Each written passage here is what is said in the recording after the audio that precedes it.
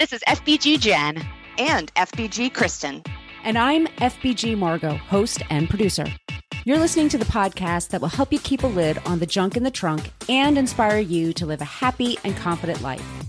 Each episode, we chat with motivational experts and celebs and share our own candid adventures in being healthy.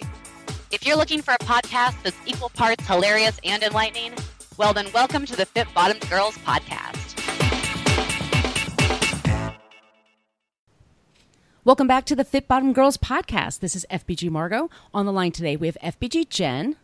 Hello. And we have FBG Kristen. Yo. And you guys, all three of us were on this interview today. It's with Sarah Wright. And I should tell you guys, Sarah Knight, not Wright. I have to tell you guys, I'm a little flustered because there are a lot of F-bombs in this episode. And they're multiple, they're plentiful. If that is a problem for you, you probably don't want to listen to this episode, or you probably don't want to listen to it around your kids, just to kind of give you guys the warning there, because this is the title of her book. You've been warned. Calm the fuck down. It's the life-changing magic of not giving a fuck. That was her TEDx talk. She's a super funny lady. She was a New York City editor. Now she lives in the Dominican Republic with her husband. She's really changed her life around. She's written several books. And I just super enjoyed this interview. And it's just about learning to obviously calm the fuck down. And do you guys have issues with that in your life? Of course. Like, oh, it is really fun to be able to just say fuck all the time in this episode. Like, oh, this is just the fuck episode. Great. Yeah, no. I mean, I have, especially if you enter my home between the hours of, I would say 4:30 to 5:30, 5:45, sometimes 6 o'clock, is just a shit show at my house. There is so much screaming from like the twins, like they get really fussy. And then Gwen also usually gets like the zoomies and like runs around and is screaming. And that's a lot of times when I need to calm the fuck down, but deep breathing helps. Kind of. Or, I mean, to be honest, sometimes a glass of wine. Not that I'm telling anyone to do that, but yeah, I kind of really, really enjoyed this interview because I think we all hold ourselves to such a high standard of like being patient and like being the best, mother or business owner or, just neighbor or citizen of the world, like we all got to do the absolute, best all the time, which is a really high standard. So sometimes it's nice to just,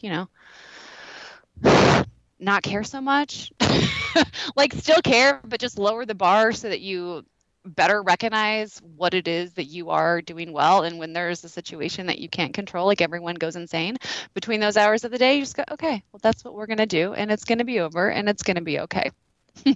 Yeah. I've been trying to be a lot more conscious of the things that I do have control of and those that I don't. And, and really focusing on letting go of the things that I can't control, or at least like, doing that deep breathing and accepting the fact that I'm not going to be able to change it. So just let it be. Sometimes with varying levels of success, which I think is probably pretty normal.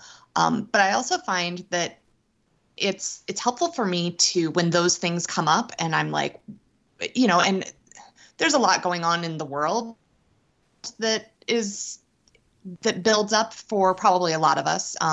Yes. As we're talking about, like the Australian bushfires and or brush fires and all of that. Like not for whatever reason, I'm a huge animal lover, and so seeing not only the fact that it's destroying homes and air quality and all that, but the animals, I'm really struggling with seeing all of this and knowing that this is happening, and I can only donate a certain amount before it becomes a problem. But I am really trying to take a step back and say, all right, here are things that I can do, and also talking about it and, saying it out loud that like, here are things that I'm doing. Here are things I can't control. For whatever reason, that really seems to help me. And maybe it's because I have, my husband is pretty darn grounded and supportive. And so he's very good at, when he sees me getting a little worked up about these things that I can't actually change, we talk it out and we talk about the things that we can do. And that does seem to be helpful. I wanted to ask How about you you, guys. Margo? Well, I wanted to ask you guys because I have my issues. I'm hearing an echo on your part. Not anymore? No. Sorry about that. Anyway, I do have my anxiety issues, and I think we bring this up in the episode, but when I'm really worked up, when somebody says to me to calm the fuck down, it actually does the opposite for me. Yeah, no. And people don't always talk that way to me, but just when people like put their hands, make that motion, like calm down, that actually makes me more anxious and upset. And I don't know why that is, but I think, do you guys feel the same way? Like when that happens? Absolutely. Yes. And be careful after I've like tripped or dropped something. That's the same thing for me. Like that is just as triggery. Like, don't tell me to be careful. I am careful. It just happened. Shit happens. You It's so true. You calm down. Yes, exactly. I hate people So sneaking be like, up on oh, me. you think I'm freaking out now? Wait until you tell me to calm down. Then I'm really going to freak out. Yes. Yeah. That's really funny, Margo, and true. I get that way also when people sneak up on me, like it's like very triggering or whatever. People think they're being cute or they just don't understand. Like if somebody comes like out of your sight line that just touches your back of your shoulder or something like that. It's like for me, and then they're like, calm down. I'm like, no, don't do that. I didn't expect this, but you're going to like this interview. She's really, really great. It's Sarah Knight. It's the book, once again, Calm the Fuck Down. I think you'll find some really great tips and tricks here to calm yourselves down. And if you guys, if you don't mind, if you subscribe to the show, you'll never miss an episode. But if you do so using Apple Podcasts, if you can leave us a review there, that would be amazing. And a few stars. We'd love to see that. We'll read it on the air if you do so. And if you guys want some awesome stickers, we have awesome stickers. Be sure to email us, podcast@fitbottomgirls.com, and we will put them in the mail for you. And I say, let's just get into this interview today. Once again, multiple F-bombs. Sarah Knight, calm the fuck down. One more take. Sarah Knight's first book, The Life-Changing Magic of Not Giving a Fuck, has been published in more than 20 languages. And her TEDx talk, The Magic of Not Giving a Fuck, has more than 4 million views.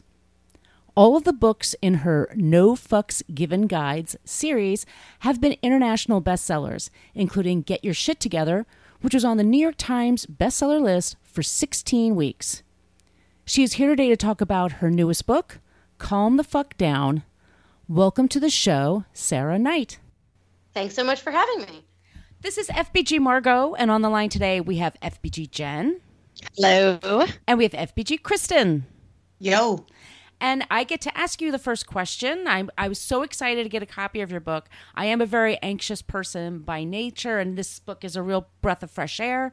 So can you please talk a bit first about how you dissect a situation and when you know you can control it or when you need to let it go, when you're in an anxious environment, let's just say?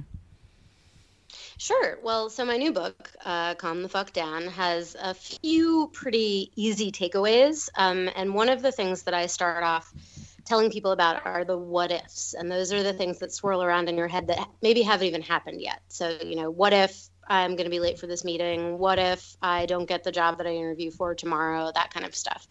And so one of the tools that I provide is what I call the Sarah Knight shitstorm scale. And it's all about probability.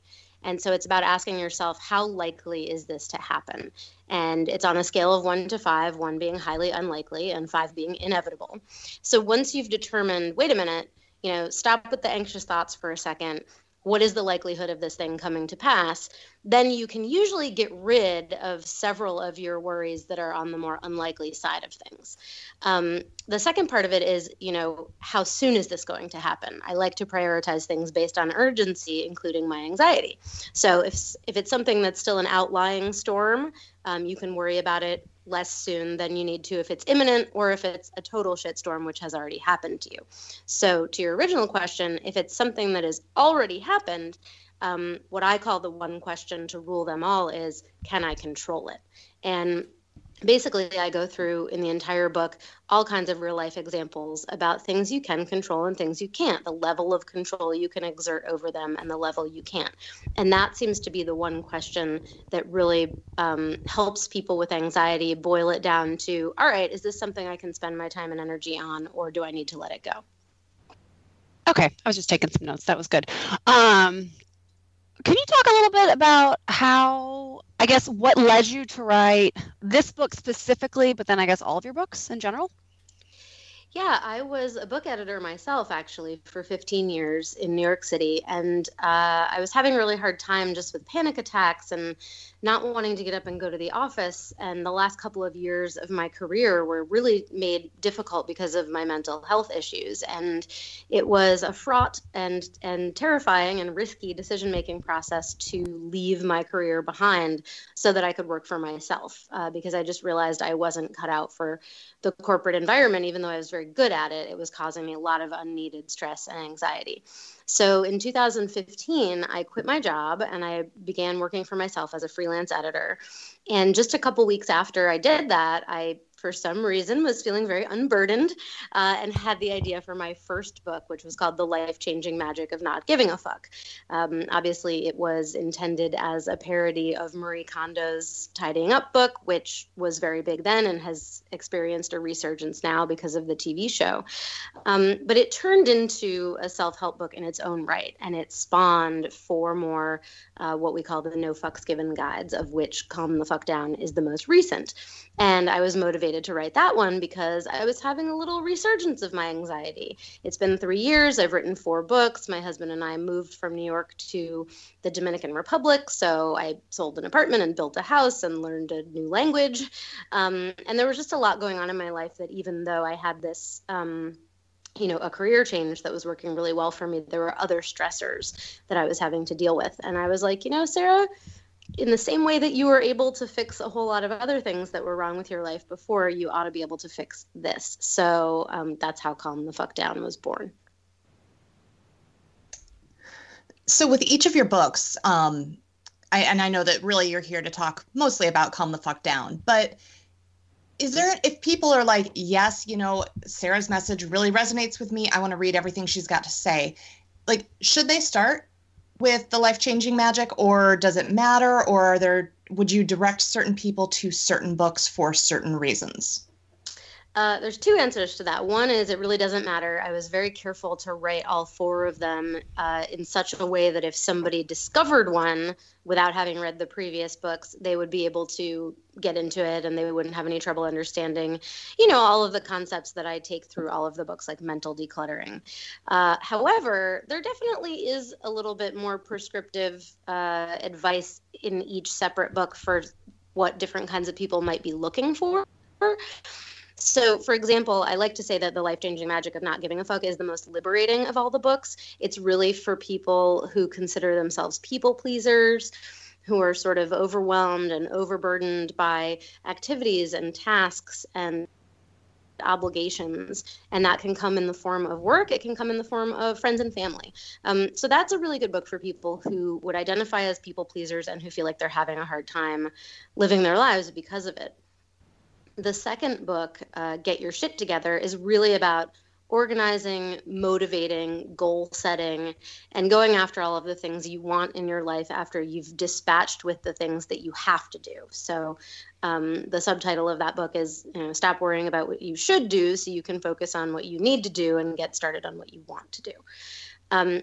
The third book is called You Do You. It doesn't have a swear in the title, so I can say it with impunity on TV and radio. But that's really a book about self-confidence, self-empowerment, coming to terms with your flaws, turning them into strengths, and just being the person you were meant to be instead of trying to change yourself to fit an idea of what your particular culture and society thinks you should be.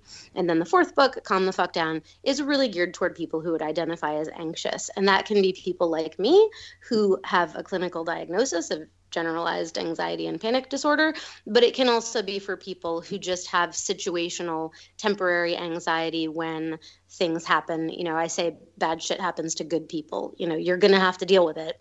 And there are things in life that make even the calmest person a little bit anxious. So the book is really geared toward a wide spectrum of people on the anxiety scale. I'd love for you to go into a little bit about the 4 phases of freaking out and what their flip sides are, please.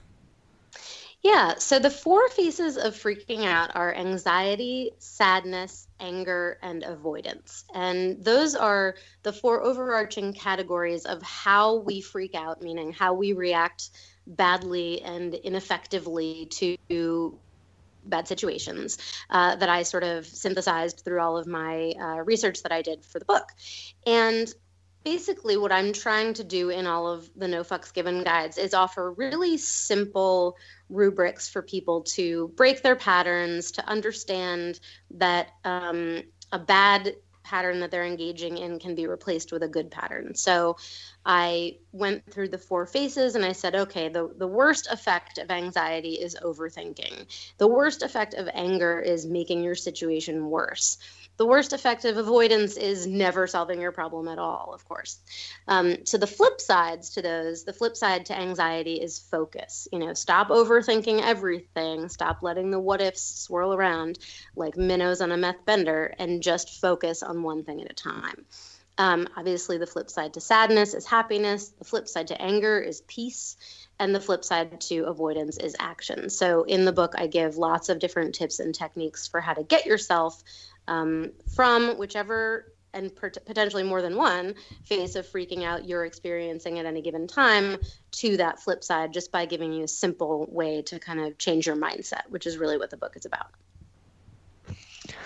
So you've touched on people pleasing a little bit, and I think that a lot of our listeners, like, it's really kind of hard not to fall into that trap sometimes. So if you are a people pleaser, do you have one kind of concrete thing, one way to, I guess, just stop giving less fucks about it, just so that you can kind of stop doing it? So a really practical tip that's in the first book is, I call it a visualization exercise. That sounds a little bit woo-woo, but what I mean is, whenever somebody makes a request of you, and let me back up just to say that in that book, The Life-Changing Magic of Not Giving a Fuck, I define giving a fuck as caring about something, and then giving your fucks, your time, energy, and or money to that thing. So when somebody asks something of you, they ask you to do a job, they ask you for a favor, they invite you to an event. The idea is for you to think, does this fit in my fuck budget? Is this something that I care about? And is it something on which I'm happy to be spending my time, energy, and or money? And the biggest problem with people pleasers and with people in general is they tend to say yes to things too quickly without thinking it through. And only later, when that thing that they've said yes to is looming, they're like, oh God, why did I say yes to this? I didn't want to do this. And then they spend even more, they waste even more time and energy, worrying about it, maybe trying to get out of it, maybe canceling at the last minute, which is not a nice thing to do. And my whole method is built on being honest and polite and not hurting people's feelings, not being an asshole. So my biggest tip for there would be a little bit of visualization when you get an RSVP card in the mail, when you get an email from your colleague asking you to do something for them. Just stop and take 2 minutes to think, how am I going to feel when this check that I'm about to write is being cashed? How am I going to feel when I'm in line at the airport in Baltimore at 5 o'clock in the morning on my way to a wedding for somebody who hasn't even been a close friend of mine for 20 years? Why did I say yes to this? Oh, I'm going to feel really bad? I should say no. So I really think that it's just a matter of stopping and giving it, just a couple minutes to think about how you'll feel in the moment before you enact that people-pleasing tendency to just say yes to everything right away. I would love to talk a little bit more about this whole idea of saying no, which I know is kind of novel to some people. Because, saying no, I can't make it to your party that's full of people I really don't like in the first place, and that's taking place somewhere I don't even want to go.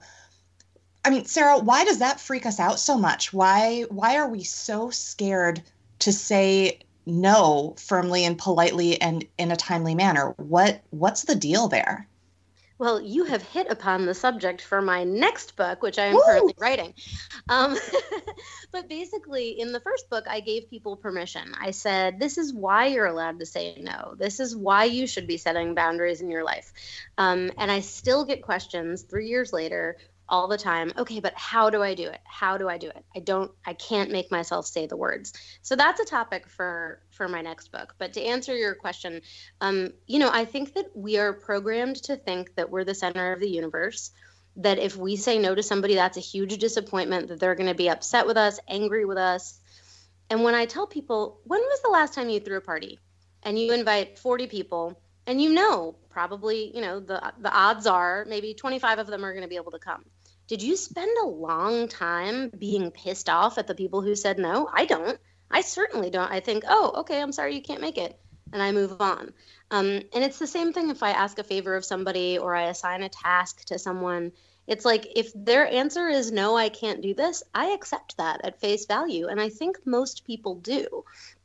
So I really think that we have guilted ourselves into a self-imposed idea that by us saying no, the world is going to end and people are going to be angry with us and we're going to have done a bad thing. And I don't know where that comes from, but it's the thing that we seem to need to reprogram.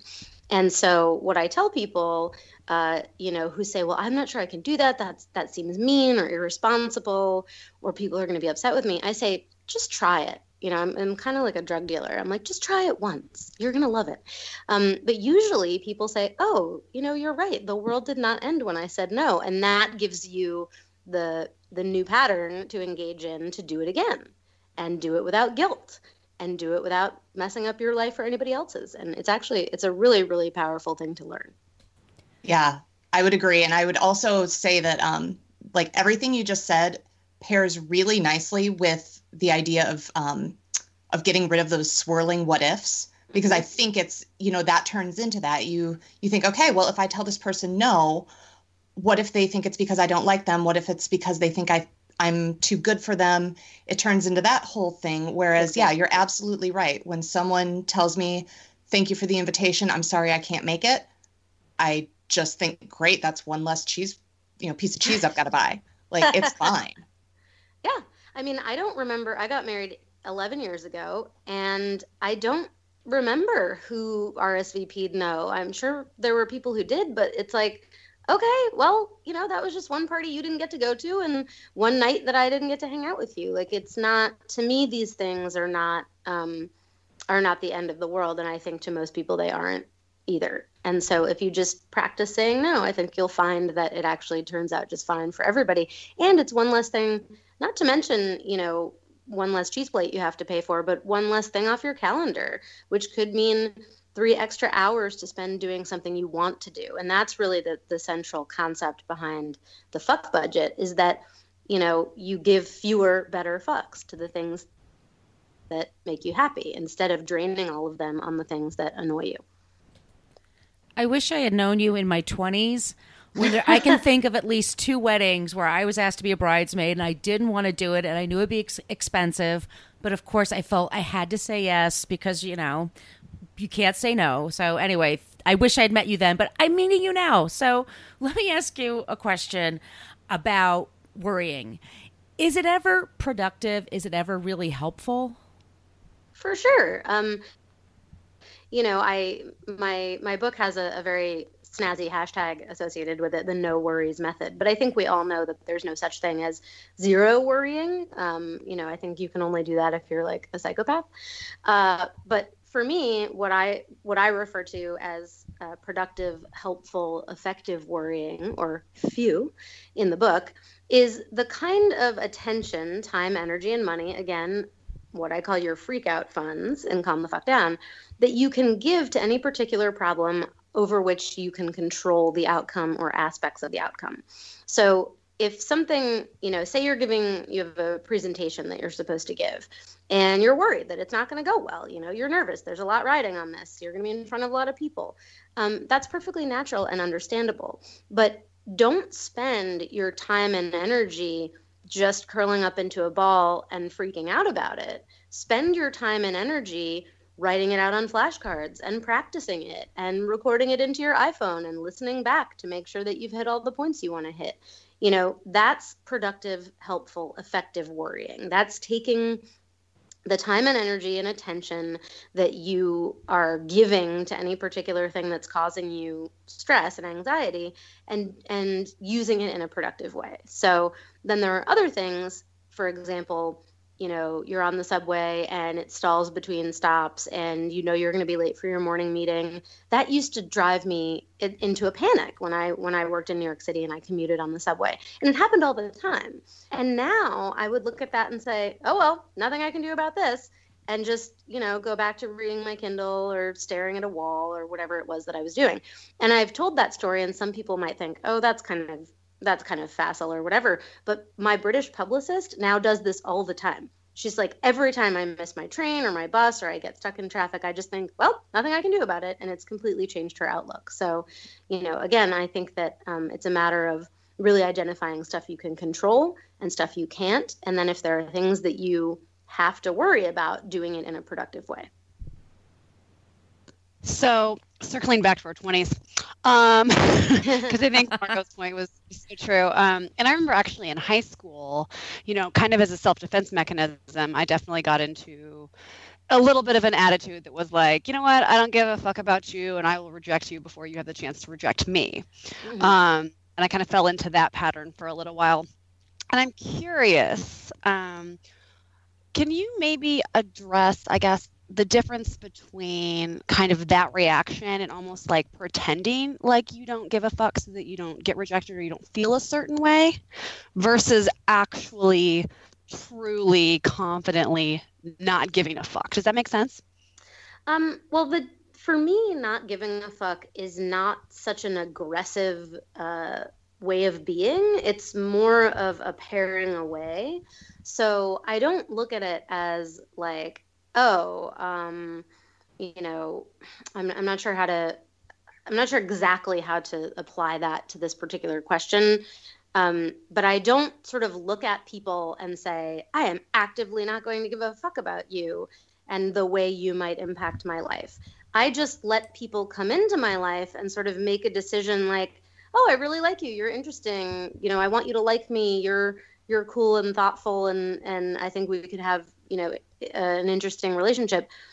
And if I don't think that, I just sort of don't pursue any further contact with that person. So it is less an aggressive tactic, like a defense mechanism, I think is what you called it, than it is more like a barrier to entry in my life. And I also think that I think a lot of people had that experience in high school. I mean, I wish I had known the stuff I know now when I was 16. I think some of it is just a learning experience you have to go through, but hopefully if there are people who are a lot younger than me listening to this right now, they'll get a head start on that kind of behavior. And I just say, you really can't worry about or give a fuck about other people's opinions of you because you can't control those opinions. You can only control who you are, your behavior, your level of integrity, your own success. And if you can just keep your eyes on that prize, then you'll realize slowly but surely that it doesn't really matter what anybody else thinks because you think really highly of yourself. So does that answer your question? Yeah. I think that some people may, if you were only look at your book title, mm-hmm. And be like, oh yeah, I don't give a fuck, like da da da da da, kind of like you are saying, like kind of aggressive. But I like the undercurrent of what you mean by it and your definition of it. I feel like there's a lot of power there. So thank you. You're welcome. Yeah, it's really about giving fewer, better fucks to the things that make you happy. It's about paring away the things, Marie Kondo would ask you, does it bring you joy? And in my book, because it's a parody, I say, does it annoy you?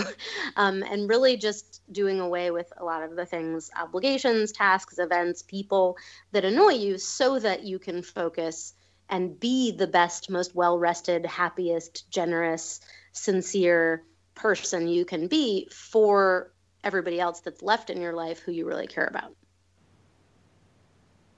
I love that you've brought up Marie Kondo a couple of times because I really enjoyed your TEDx talk, and it's so good. And I think I had read the article that you wrote about preparing for that and how, you mm-hmm. spent so long on it and you nailed it. Like, it's great.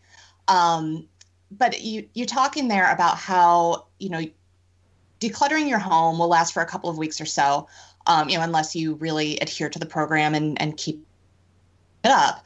But if you truly declutter your mind, then that lasts forever. But also, again, you've got to kind of stick to the program and keep making these choices that allow your mind to remain decluttered and remain, you keep yourself accountable to not giving a fuck about the things that you can't change. So I'm curious, once I have decided that I am just going to stop giving a fuck about the things that I don't care about, what are some of the ways that I can hold myself accountable to that? How can I make sure that I'm sticking with it? And what can I do on a regular basis to check in to make sure that I don't need to kind of tidy up my mental space again? Well, it's really all about the fuck budget. And, the idea is that you have limited amounts of time, slightly renewable amounts of energy, and potentially extremely limited or extremely renewable amounts of money, depending on who you are. And I talk in the book about how, one or more of those things might be more or less renewable for you. And it's really up to you to decide personally what your budget consists of, but it's always going to be there. So if you just always consult your fuck budget and say, do I have the time, energy, and or money to put toward this thing, and do I care enough to put them toward it, then that's your answer. It's really easy.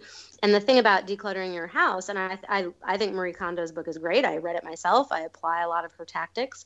But it's, there's a lot of physical, your physical space is very different because you constantly are encountering objects. You're bringing things into your home. Your kids are bringing things into your home. You're moving homes. There's all kinds of stuff that you have to sort of like constantly be vigilant about when you're decluttering your physical space. And with mental decluttering, you can really just easily ask yourself a yes or no question. Do I have the time for this? Yes or no. Do I want to do this? Yes or no. And that to me is what makes it, as long as you have accepted that you're allowed to ask yourself those questions, then you can very easily do that anytime you want. I really enjoy part of your book. It has like a choose your own adventures kind of aspect to it. And those are like my favorite books when I was a kid. I read them all the time. How did you come up with it? And did it take a really long time to put that together? Yeah, I was trying to, it's my fourth book. So I was trying to do something a little different. And people love my flowcharts so much. There's a flowchart in every book, like, should I give a fuck or do I have my shit together? And so I was thinking, that seems to go over so well. Is there a way that I could expand on the flowchart that could really take into account a lot of different situations and a lot of different tips and techniques that I give throughout the whole book? Because a one-page flowchart is really very simple. It's necessarily, boils it down to the simplest questions. Whereas if I wrote it in more of that choose your own adventure style, I would really be able to go into detail. I would be able to have tributaries of the section go into actual tips that I actually gave earlier in the book and show people how that would come into being. So yeah, so it was something that I thought about in terms of what I know people like, what they seem to have responded to well in my other books, and then expanding it into its own kind of fun standalone section. And yes, when I started writing it, I realized how fucking difficult it is to basically come up with, 4 scenarios that become 16 different outcomes that become 32 different, little closing advice sections. And it was hard, and I probably will never do it again, but I'm glad that it exists out in the world, and I'm glad that people are enjoying it, because every time somebody tells me they like that part, I'm like, yes, it wasn't all for naught. That is a lot of work. So I gotta ask, like, what do you personally not give a fuck about, and what do you really give a fuck about? So things that I don't give a fuck about, which is a lot of stuff that kind of came with the end of my corporate life, is I don't really give a fuck about keeping up appearances in terms of what makes somebody a professional or a successful career person.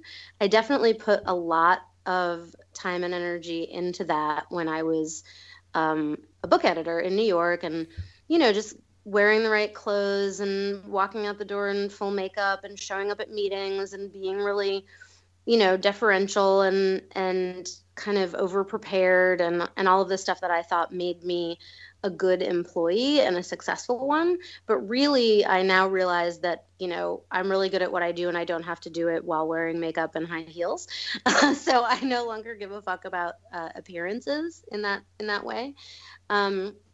I really do give a fuck about my friendships, and that's something that was falling by the wayside. My friendships, my relationship with my husband, when I was working 12-hour days and working all weekend and working at night and editing other people's books and not really being paid very well for it. And, kind of dedicating myself to my career, I was not seeing nearly as much of my friends and not really spending quality time with my husband. And that was 15 years of my life I'm never going to get back. And obviously some good things came of it. But once I redid my professional life to work for myself, I was like, oh God, why didn't I do this at least 5 years ago, if not more? I certainly credit my career with giving me the knowledge and the contacts and the experience to do what I'm doing now. But I definitely overspent my fuck budget on that for quite some time. So now it's really important to me to ironically, to be able to say yes to invitations and things from friends, and to be able to go out for dinner and not say, nope, I have 80 more pages to edit, I can't do that.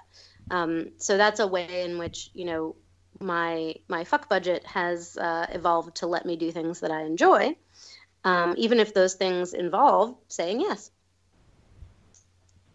There are some things that I think are really easy for us to determine whether or not we give a fuck. Like,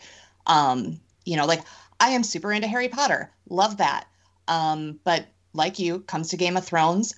I truly don't give a fuck, but I'm very happy for all the people who are into it and enjoy their Sunday nights. Cool. For great. Sure. Yeah. But for those who are really not in the practice of honoring what it is they care or don't care about, it can be kind of hard sometimes, I think, to figure out whether you actually care about something that you have been so in the habit of putting so much effort toward, not only because, you've been doing this for a long time, you've been putting on the full makeup and the clothes and trying to make it as a professional, but it's also just maybe you like things that are attached to it and you do care about those. So I'm curious if somebody is like, oh, I don't know. Do I really care? Do I not? Do you have any questions that people could use to sort of get to the root of that? Or is it really just a matter of continuing to dig down and finding ways to become more honest with ourselves? It is a matter of continued reflection. I think some of those questions are easier to answer off the cuff than others. Certainly there are, I spent a good year kind of prepping to leave my job, in part financially because I needed to set aside money and save money to do that, but also in part emotionally because I needed to make sure that I was really okay with kind of, saying goodbye to this aspect of my life that had been so important and had taken up so much of my mental space for so many years. Other things, other things I think that you can much more easily say yes or no to. A real quick, hey, do I really care about this person, this event, this whatever, and be honest with yourself, and then figure out how to say no to it. My second book, Get Your Shit Together, touches on this a little bit with what I call the what-why method, which is what's wrong with my life, why? And the answer to that should bring you toward your goal. So sometimes you can say, I'm feeling really bad, like I did in 2014. I'm feeling really bad. I'm having these problems. This is happening to me on a day-to-day basis. Okay, what's wrong with my life? I spend way too much time working for not enough money, and I don't get to spend enough time with my husband. Okay, why? Because the industry that I'm in demands X, Y, and Z from me, and the only way that I can succeed in the industry I'm in is if I do all these things. Okay, so what's your goal? Wow, I guess I have to get out of this job. And that was really, I was having all this panic and anxiety, and sometimes you can't see the forest through the trees when you're having that kind of panic reaction. So when I actually boiled it down and said, okay, what's wrong with my life? Why? All right, I see the path forward. Now I see the goal. It doesn't necessarily mean it's an easy goal to achieve, but the whole point of that book, Get Your Shit Together, is that you're nowhere without a goal. You have to set your goal. And from there on, you can approach it in small, manageable chunks. So with Calm the Fuck Down, I really enjoyed flipping through the pages and the exercises that you have in here, and it's very similar to what my therapist and I kind of do in some of my sessions. And my question for you is, when do you think someone really should seek professional help? What are some indicators you think?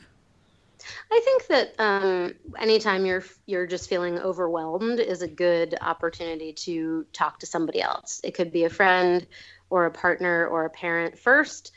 You could go straight to a therapist or a doctor. You could talk to a friend, parent, spouse, and listen to their recommendation that you talk to somebody professionally. I'm very careful in Calm the Fuck Down to address in many different ways, the fact that I am not a doctor. I do not have a medical degree. I am speaking from personal experience only. These are the things that have helped me. But I recognize that, including therapy, by the way, and medication. But I recognize that some people have it a lot worse than me, or some people are a little less capable of analyzing their own bullshit than I am. And so it's really important to listen to people around you when they say, hey, you seem really overwhelmed. You seem really sad. You seem really anxious. Maybe you should talk to someone. I think it's really important that we accept those pronouncements that are made with nothing but good intentions on behalf of, on the part of the people who love us, and follow through on them, if we can, if we're able. And sometimes people don't have the money to go to a doctor, but there are resources. There are free resources online. There are other friends you could talk to who have experienced the same things, who, certainly all of my friends have been very happy to talk about their mental health issues with me. So that was something that helped me before I ever saw a doctor. And I think it's really important. I think that we should use anything that is available to us to feel better, and that could be meditation and yoga and adult coloring books, or it could be Xanax and Klonopin and CBT. It could be going to a therapist. It could be, taking up knitting, like whatever it is that that talks you down from that terrible place in your head. So I'm a big fan of all methods of mental health help. On a little bit lighter note, you clearly like to cuss. I think cussing is good for mental health. I think that's also been proven and studied. We like to cuss. What do you have any funny stories or good stories about?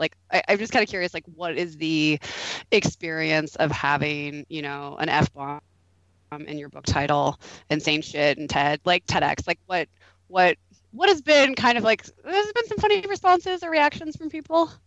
Or were you ever told not it's funny when my mom goes into a bookstore to ask them if they have my book, because she's always very, very titillated when she has to ask, do you have a book called Calm the Fuck Down by Sarah Knight?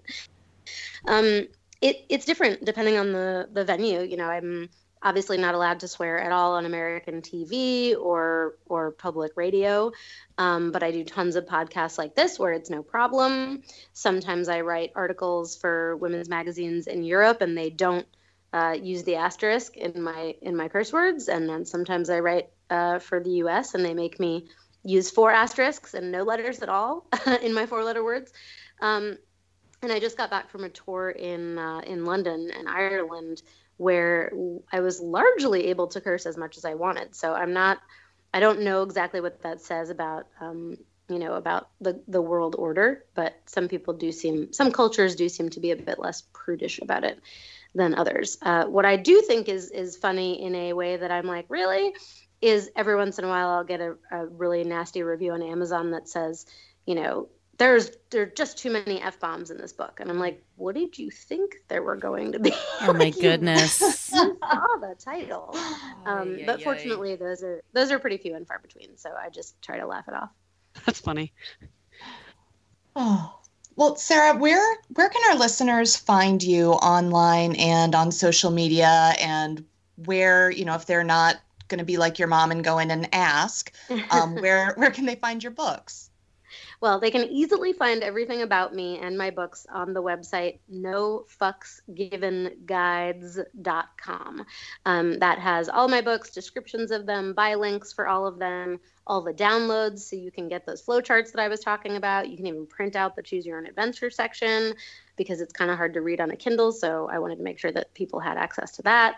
You can find my bio. You can find links to every article I've ever written, every podcast I've ever been on, video of my TED Talk. You can subscribe to my newsletter, and you can follow me on social from there. So I have many different social media accounts, some under the No Fucks Given brand and some under my own handle, which is MC Snugs, which is a long story. But anyway, so if you just go to nofucksgivenguides.com, you can find everything you need from there. And let me just ask you one more question. It's a question we ask everyone that appears on the show. Mm-hmm. Okay. Sarah, what was the last song you listened to before you joined us for this podcast interview? The last song that was playing was my husband was playing the entirety of a Prince album because he was lamenting the fact that the Super Bowl halftime show was so bad this year. And so he was remembering the greatest halftime show of all, which was Prince. So he played that on YouTube, and then he put on a Prince album. I don't remember which album it was, so I guess technically the last song I listened to was Purple Rain, but it was specifically because we were watching the halftime show. That was a good halftime show. I remember that. Yeah. When he had the guitar behind. And it was raining. Yeah. Yeah. And he positioned the guitar in a very phallic way. Yeah. Well, that's kind of his thing. That was, yeah, it was great. Okay, great. Sarah, thanks for being on the show today with us. I'm so glad to be here. It was a great conversation. I look forward to spreading it around. Love this show? Tell us why in a 5-star review on iTunes and we'll read it on the air. Also, make sure you are a subscriber. If you want to reach out to say hi or have a question about a recent episode, yay, well, feel free to email us at podcast@fitbottomgirls.com. And if this podcast jives perfectly with your brand, consider sponsoring the show. Get more info by emailing advertising@fitbottomgirls.com. Find all kinds of Fit Bottom goodness online and on social media at Fit Bottom Girls, Fit Bottom Mamas, Fit Bottom Eats, and Fit Bottom Zen. And if books and movies are your thing, check out the other podcast I co-host called Book vs. Movie, which you can find anywhere where you search for podcasts. Thanks for listening.